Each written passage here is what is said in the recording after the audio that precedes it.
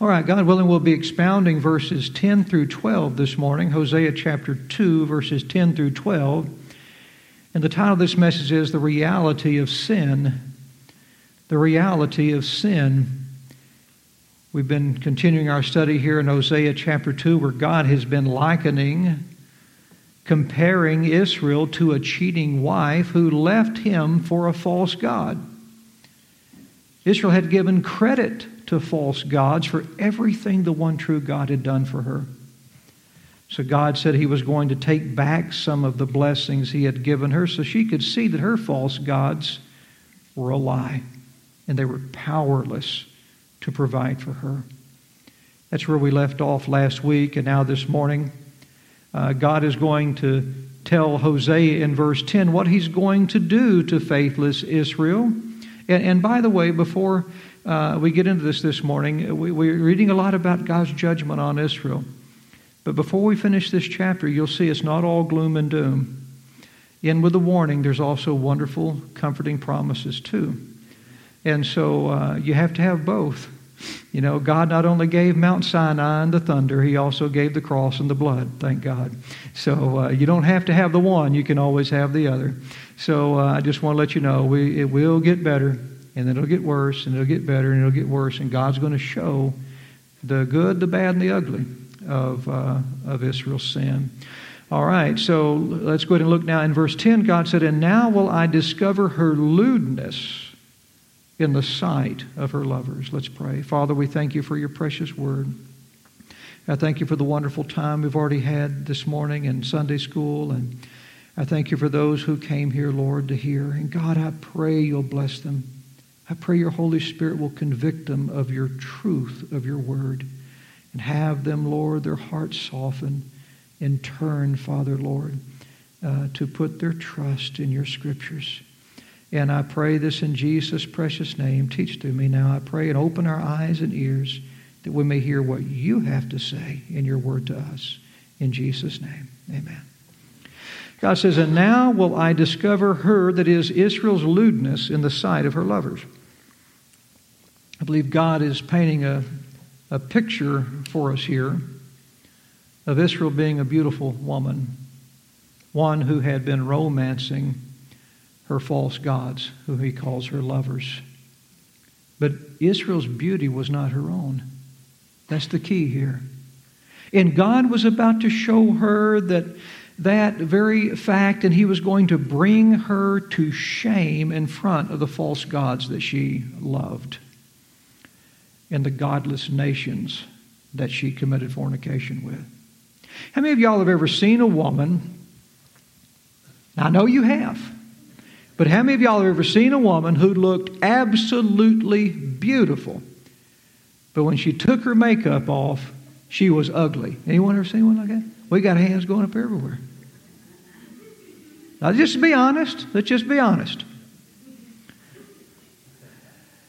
She takes that makeup off, and she looks like an entirely different person.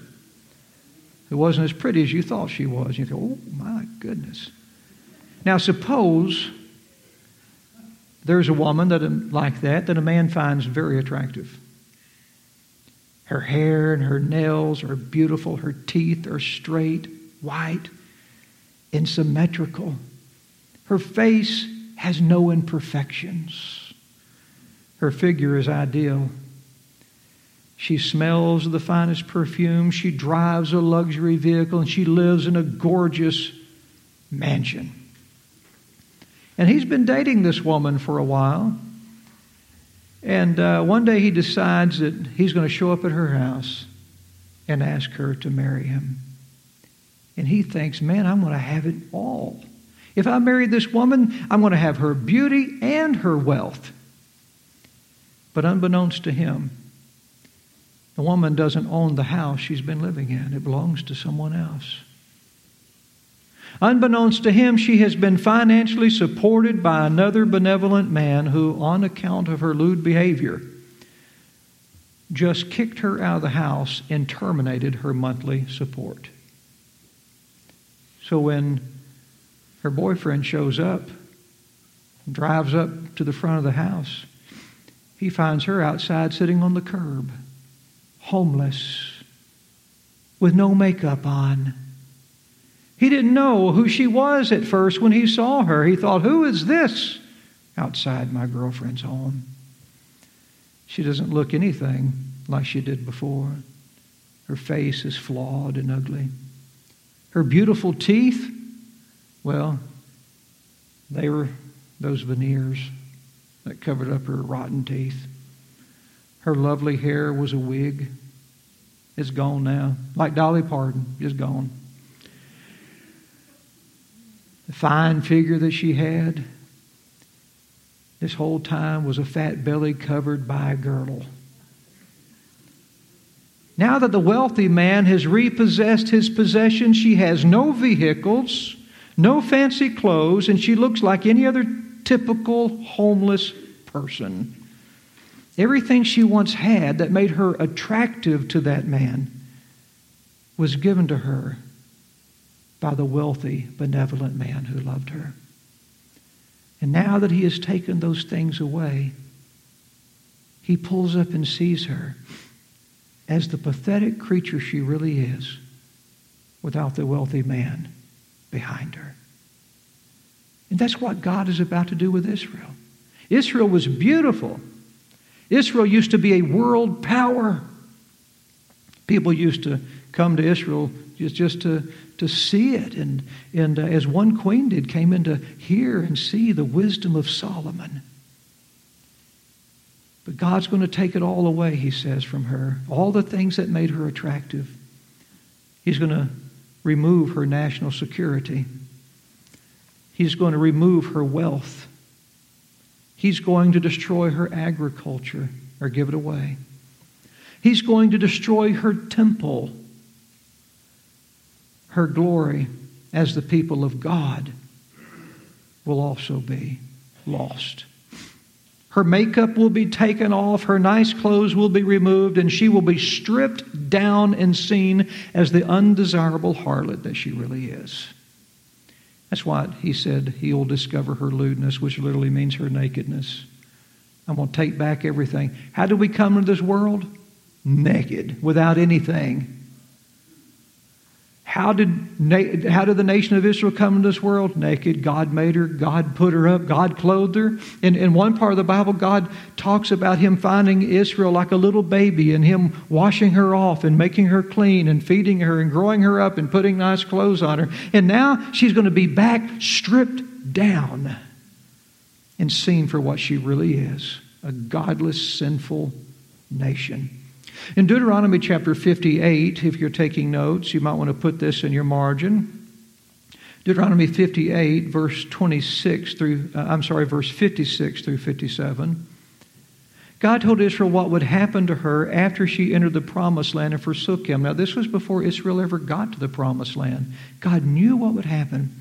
And God warned them, saying, the tender and delicate woman among you, y'all know the tender and delicate woman. Y'all heard of the story, The Princess and the Pea? That's the tender, delicate woman. So beautiful, so sweet, so soft and lovely. She lays on the bed and there's a little pea under the mattress. And oh, it hurts. So delicate, so beautiful. God says, the tender, delicate woman among you, which would not adventure to set the sole of her foot upon the ground for delicateness and tenderness. That is, she was so delicate and so fine and so beautiful, she wouldn't even walk around barefooted. He says, her eye shall be evil toward the husband of her bosom, and toward her son, and toward her daughter, and toward her young one that cometh out from between her feet, and toward her children which she shall bear, for she shall eat them for want of all things secretly in the siege and straitness, wherewith thine enemy shall distress thee in thy gates. He's saying it's going to get so bad. Israel's going to rebel against me, and it's going to get so bad that I'm going to bring their enemy against them and lay them under siege. There won't be anything to eat in the house. And that tender, delicate woman that seems so fine and sophisticated, she'll turn to eating her own offspring. That's how selfish she really is.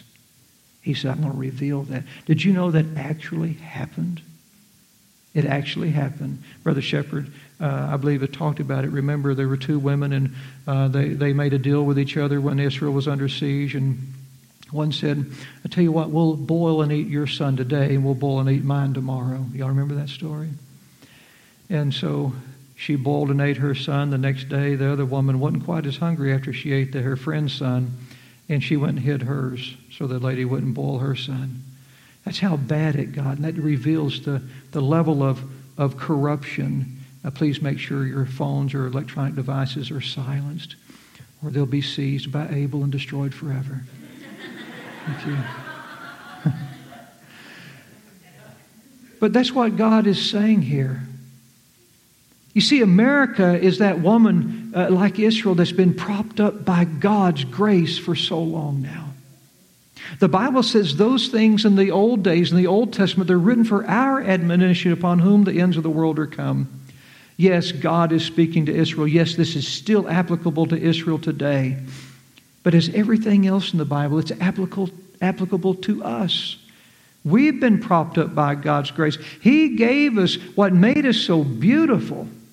One of our celebrated songs says, America the Beautiful, which we have sung since our childhood. It goes like this: America, America, God shed His grace on thee. But when God removes His grace, a nation will lose her beauty. God's going to remove His grace, and He's been removing His grace because America's been shoving it off of her for so long. And as God continues to remove His grace, America will continue to lose her beauty. You see, when you're outside, as I get to very often, when I drive to work early in the morning, I get to see a beautiful sunrise. And sometimes I think, I wish Tammy was here and she could see this. Every now and then I'll take it and I'll drive and take a picture of it and send it to her when I get to work. But when you see a lovely sunrise, that's the grace of God.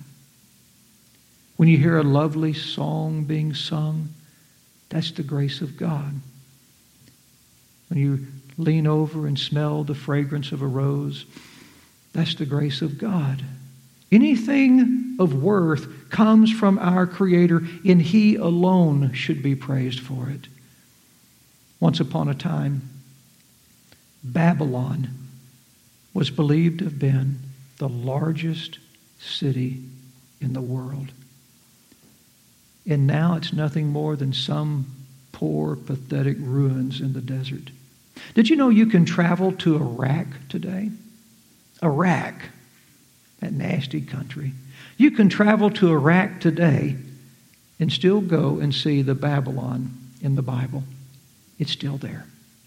It's just rubbles. Saddam Hussein was going to try to tear it down and build his little mansion or whatever over the rubbles of Babylon. But you can travel there today and still see the deteriorating rubble of where King Nebuchadnezzar, that powerful king in the Bible, once ruled. And it's nothing now but rubble. Once upon a time, the earth that we stand on right now was without form and void, and darkness was upon the face of the deep. Our planet was like all the other planets in the universe. It was not until God spoke the blessing of His grace upon this planet that it was warmed with light and began thriving with life. Once upon a time, the nation of Israel was nothing more than an elderly man named Abraham who had no children. Once upon a time, just a short time ago, in fact, the United States of America did not even exist. God made Babylon what it was. God made earth what it was. He made Israel what she was. He made America what she was and is becoming today. But Israel refused to acknowledge God. So God said He was going to strip His blessings of grace from Israel and disgrace her before her enemies. Look back in your text. And none shall deliver her out of mine hand. When God determines to judge someone, there's nobody who can stop Him. He says, none shall deliver her out of my hand. No league that we form with other nations can stop Him. A limitless military budget can't stop Him. None, God said, shall deliver her out of mine hand. America may look strong and capable today. I'm sure Israel looked strong and capable back then. People may want to move here today.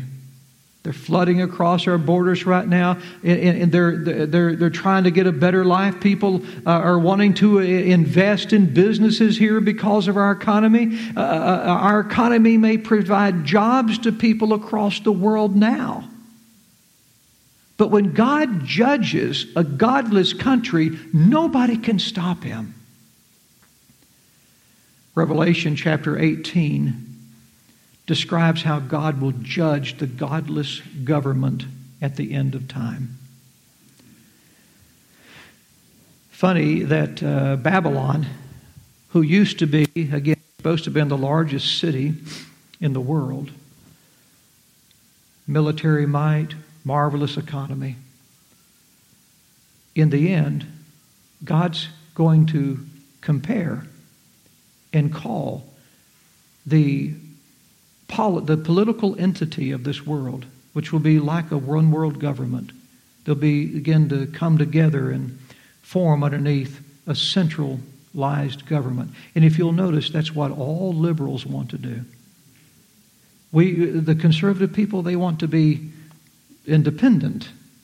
The liberals, they love big government. They want to grow government. They want to rule the world, and they're going to try to consolidate. They want to make leagues with a nation. Well, let's see what this nation does over here. Let's be like them, and let's come together and group all together. And one day that's going to happen. And God's calling that in the book of the Revelation, Babylon. Because it's going to fall like Babylon did. It's not literally going to be Babylon. That city's gone. But it'll be like Babylon. A godless, powerful kingdom with a vibrant economy. Now listen to what's going to happen in the end of time, which I believe is not too far away. The Apostle John said in Revelation 18, verse 1, "And after these things I saw another angel come down from heaven, having great power, and the earth was lightened with his glory. And he cried mightily with a strong voice, saying, Babylon, the great is fallen, and has become the habitation of devils, and the hold of every foul spirit, and a cage of every unclean and hateful bird. For all nations have drunk of the wine of the wrath of her fornication. And the kings of the earth have committed fornication with her." You see the leagues of the nations here, joining in this one world government. "And the merchants of the earth are waxed rich through the abundance of her delicacies." So you see the merchants here. You see that there's a political unity. Now listen, if all the political unities are together, then you have a very strong political union. And look at the incredible economy. The merchants are getting rich. Everything's looking great. They don't have God in their government. They think, man, we're killing Christians, and this is all great. We're finally going to make the world the way it's supposed to be. Verse 4, "And I heard another voice from heaven saying, Come out of her, my people." That's God in the last days speaking to the believers, saying, leave her. Have no part with her. And he says, "That ye be not partakers of her sins, and that ye receive not of her plagues. For her sins have reached unto heaven," which means it's time now. Judgment has come. "And God hath remembered her iniquities. Reward her even as she rewarded you, and double unto her according to her works. In the cup which she hath filled, fill to her double." In other words, she's going to get paid back and then some. How much She hath glorified herself and lived deliciously. So much torment and sorrow give her. For she saith in her heart, I sit a queen and am no widow, and shall see no sorrow. Do you see the pride of the government of the last age? She'll think, man, nothing's going to happen to me now. Nothing's going to stop us now. What an incredible government we have built. What an amazing economy we have. Nothing's going to stop us now. Verse 8, Therefore shall her plagues come in one day, death and mourning and famine, and she shall be utterly burned with fire, for strong is the Lord God who judgeth her. And the kings of the earth who have committed fornication and lived deliciously with her shall bewail her and lament for her when they shall see the smoke of her burning, standing afar off for the fear of her torment, saying, Alas, alas, that great city Babylon, that mighty city, for in 1 hour is thy judgment come. Just like that. And the merchants of the earth shall weep and mourn over her, for no man buyeth their merchandise anymore. The merchandise of gold and silver and precious stones and of pearls and fine linen and purple and silk and scarlet and all fine wood and all manner of vessels of ivory and all manner vessels of most precious wood and of brass and iron and marble and cinnamon and odors of ointments and frankincense and wine and oil and fine flour and wheat and beasts and sheep and horses and chariots and slaves and souls of men.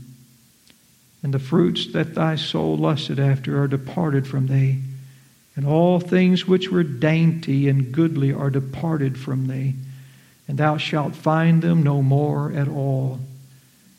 The merchants of these things which were made rich by her shall stand afar off for the fear of her torment, weeping, saying, Alas, alas, that great city that was clothed with fine linen and purple and scarlet and decked with gold and precious stones and pearls, for in 1 hour so great riches is come to naught.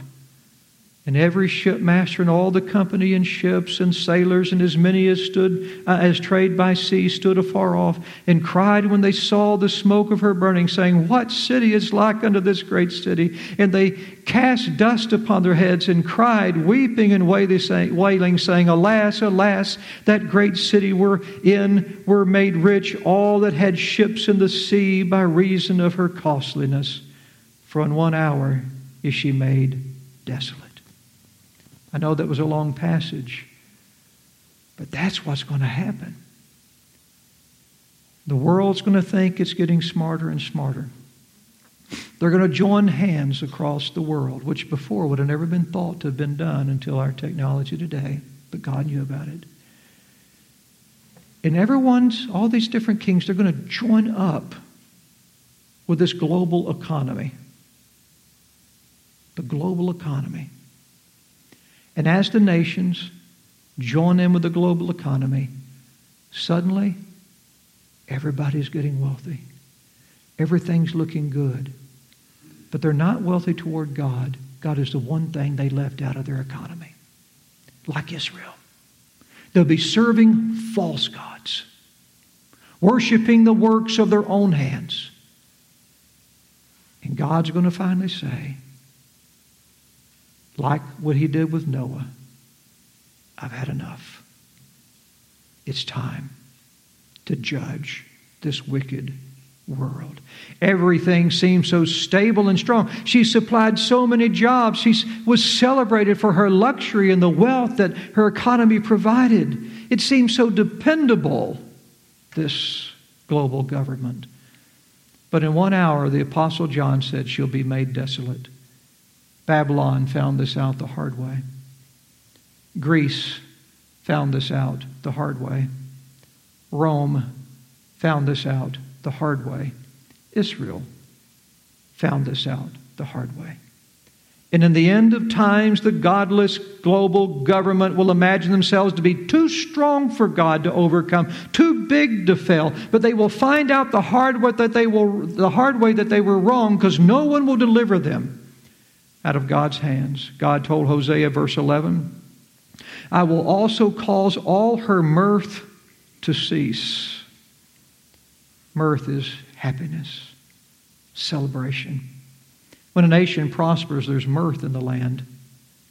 You ever seen those documentaries when the war is over and people get out and they start celebrating and dancing and times get good suddenly, you know? And it's fun times then. People are happy, dancing, partying, planning their future, getting married, going to school, having a good time.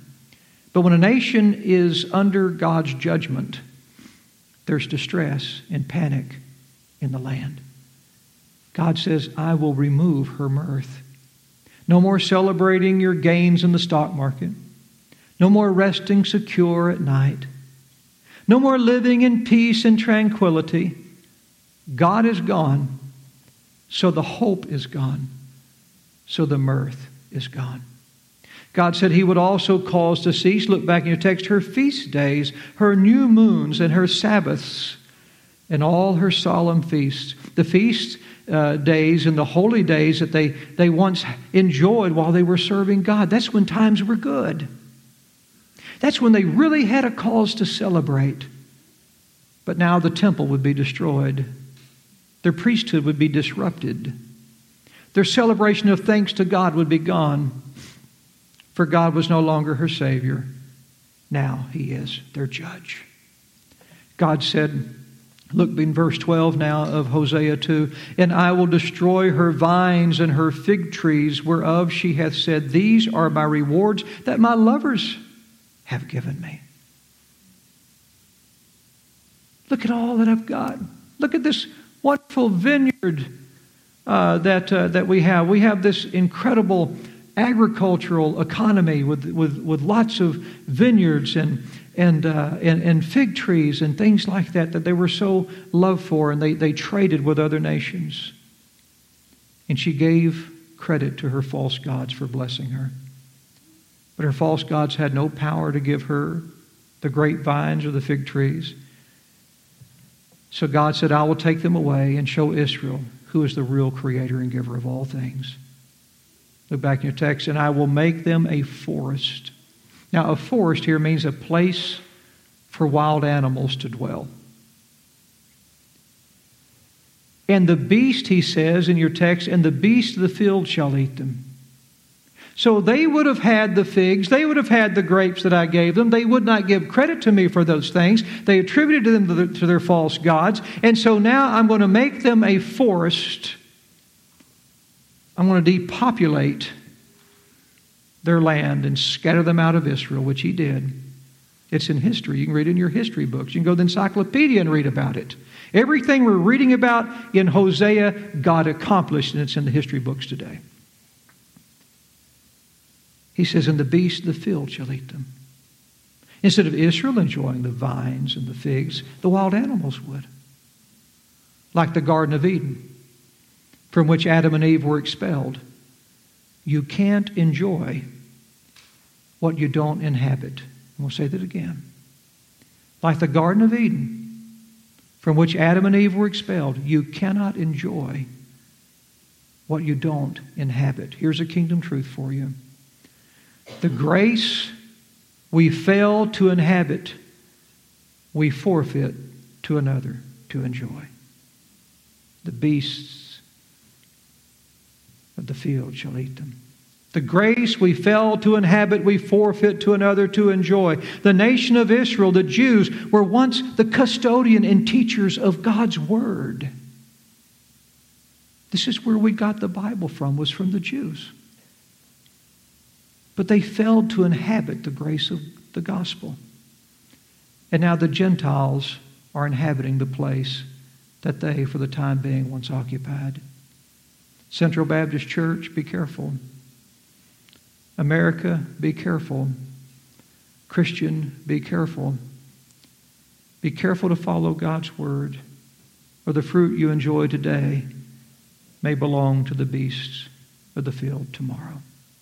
And that's the warning that God is giving me and you today. I pray to God that our church while I'm here and after I'm gone, will continue to stand strong on God's Word. Continue to follow Him with our whole heart. Continue to compromise nothing in the Word of God, and continue to preach the purity of the gospel, and to stay true to our God unto the very end. If the Lord Jesus were to come back in the next several years, I don't want to be the church that God says, come out of her. I'd rather be the church that's been persecuted and stayed true to Him and never linked up with that wicked economy.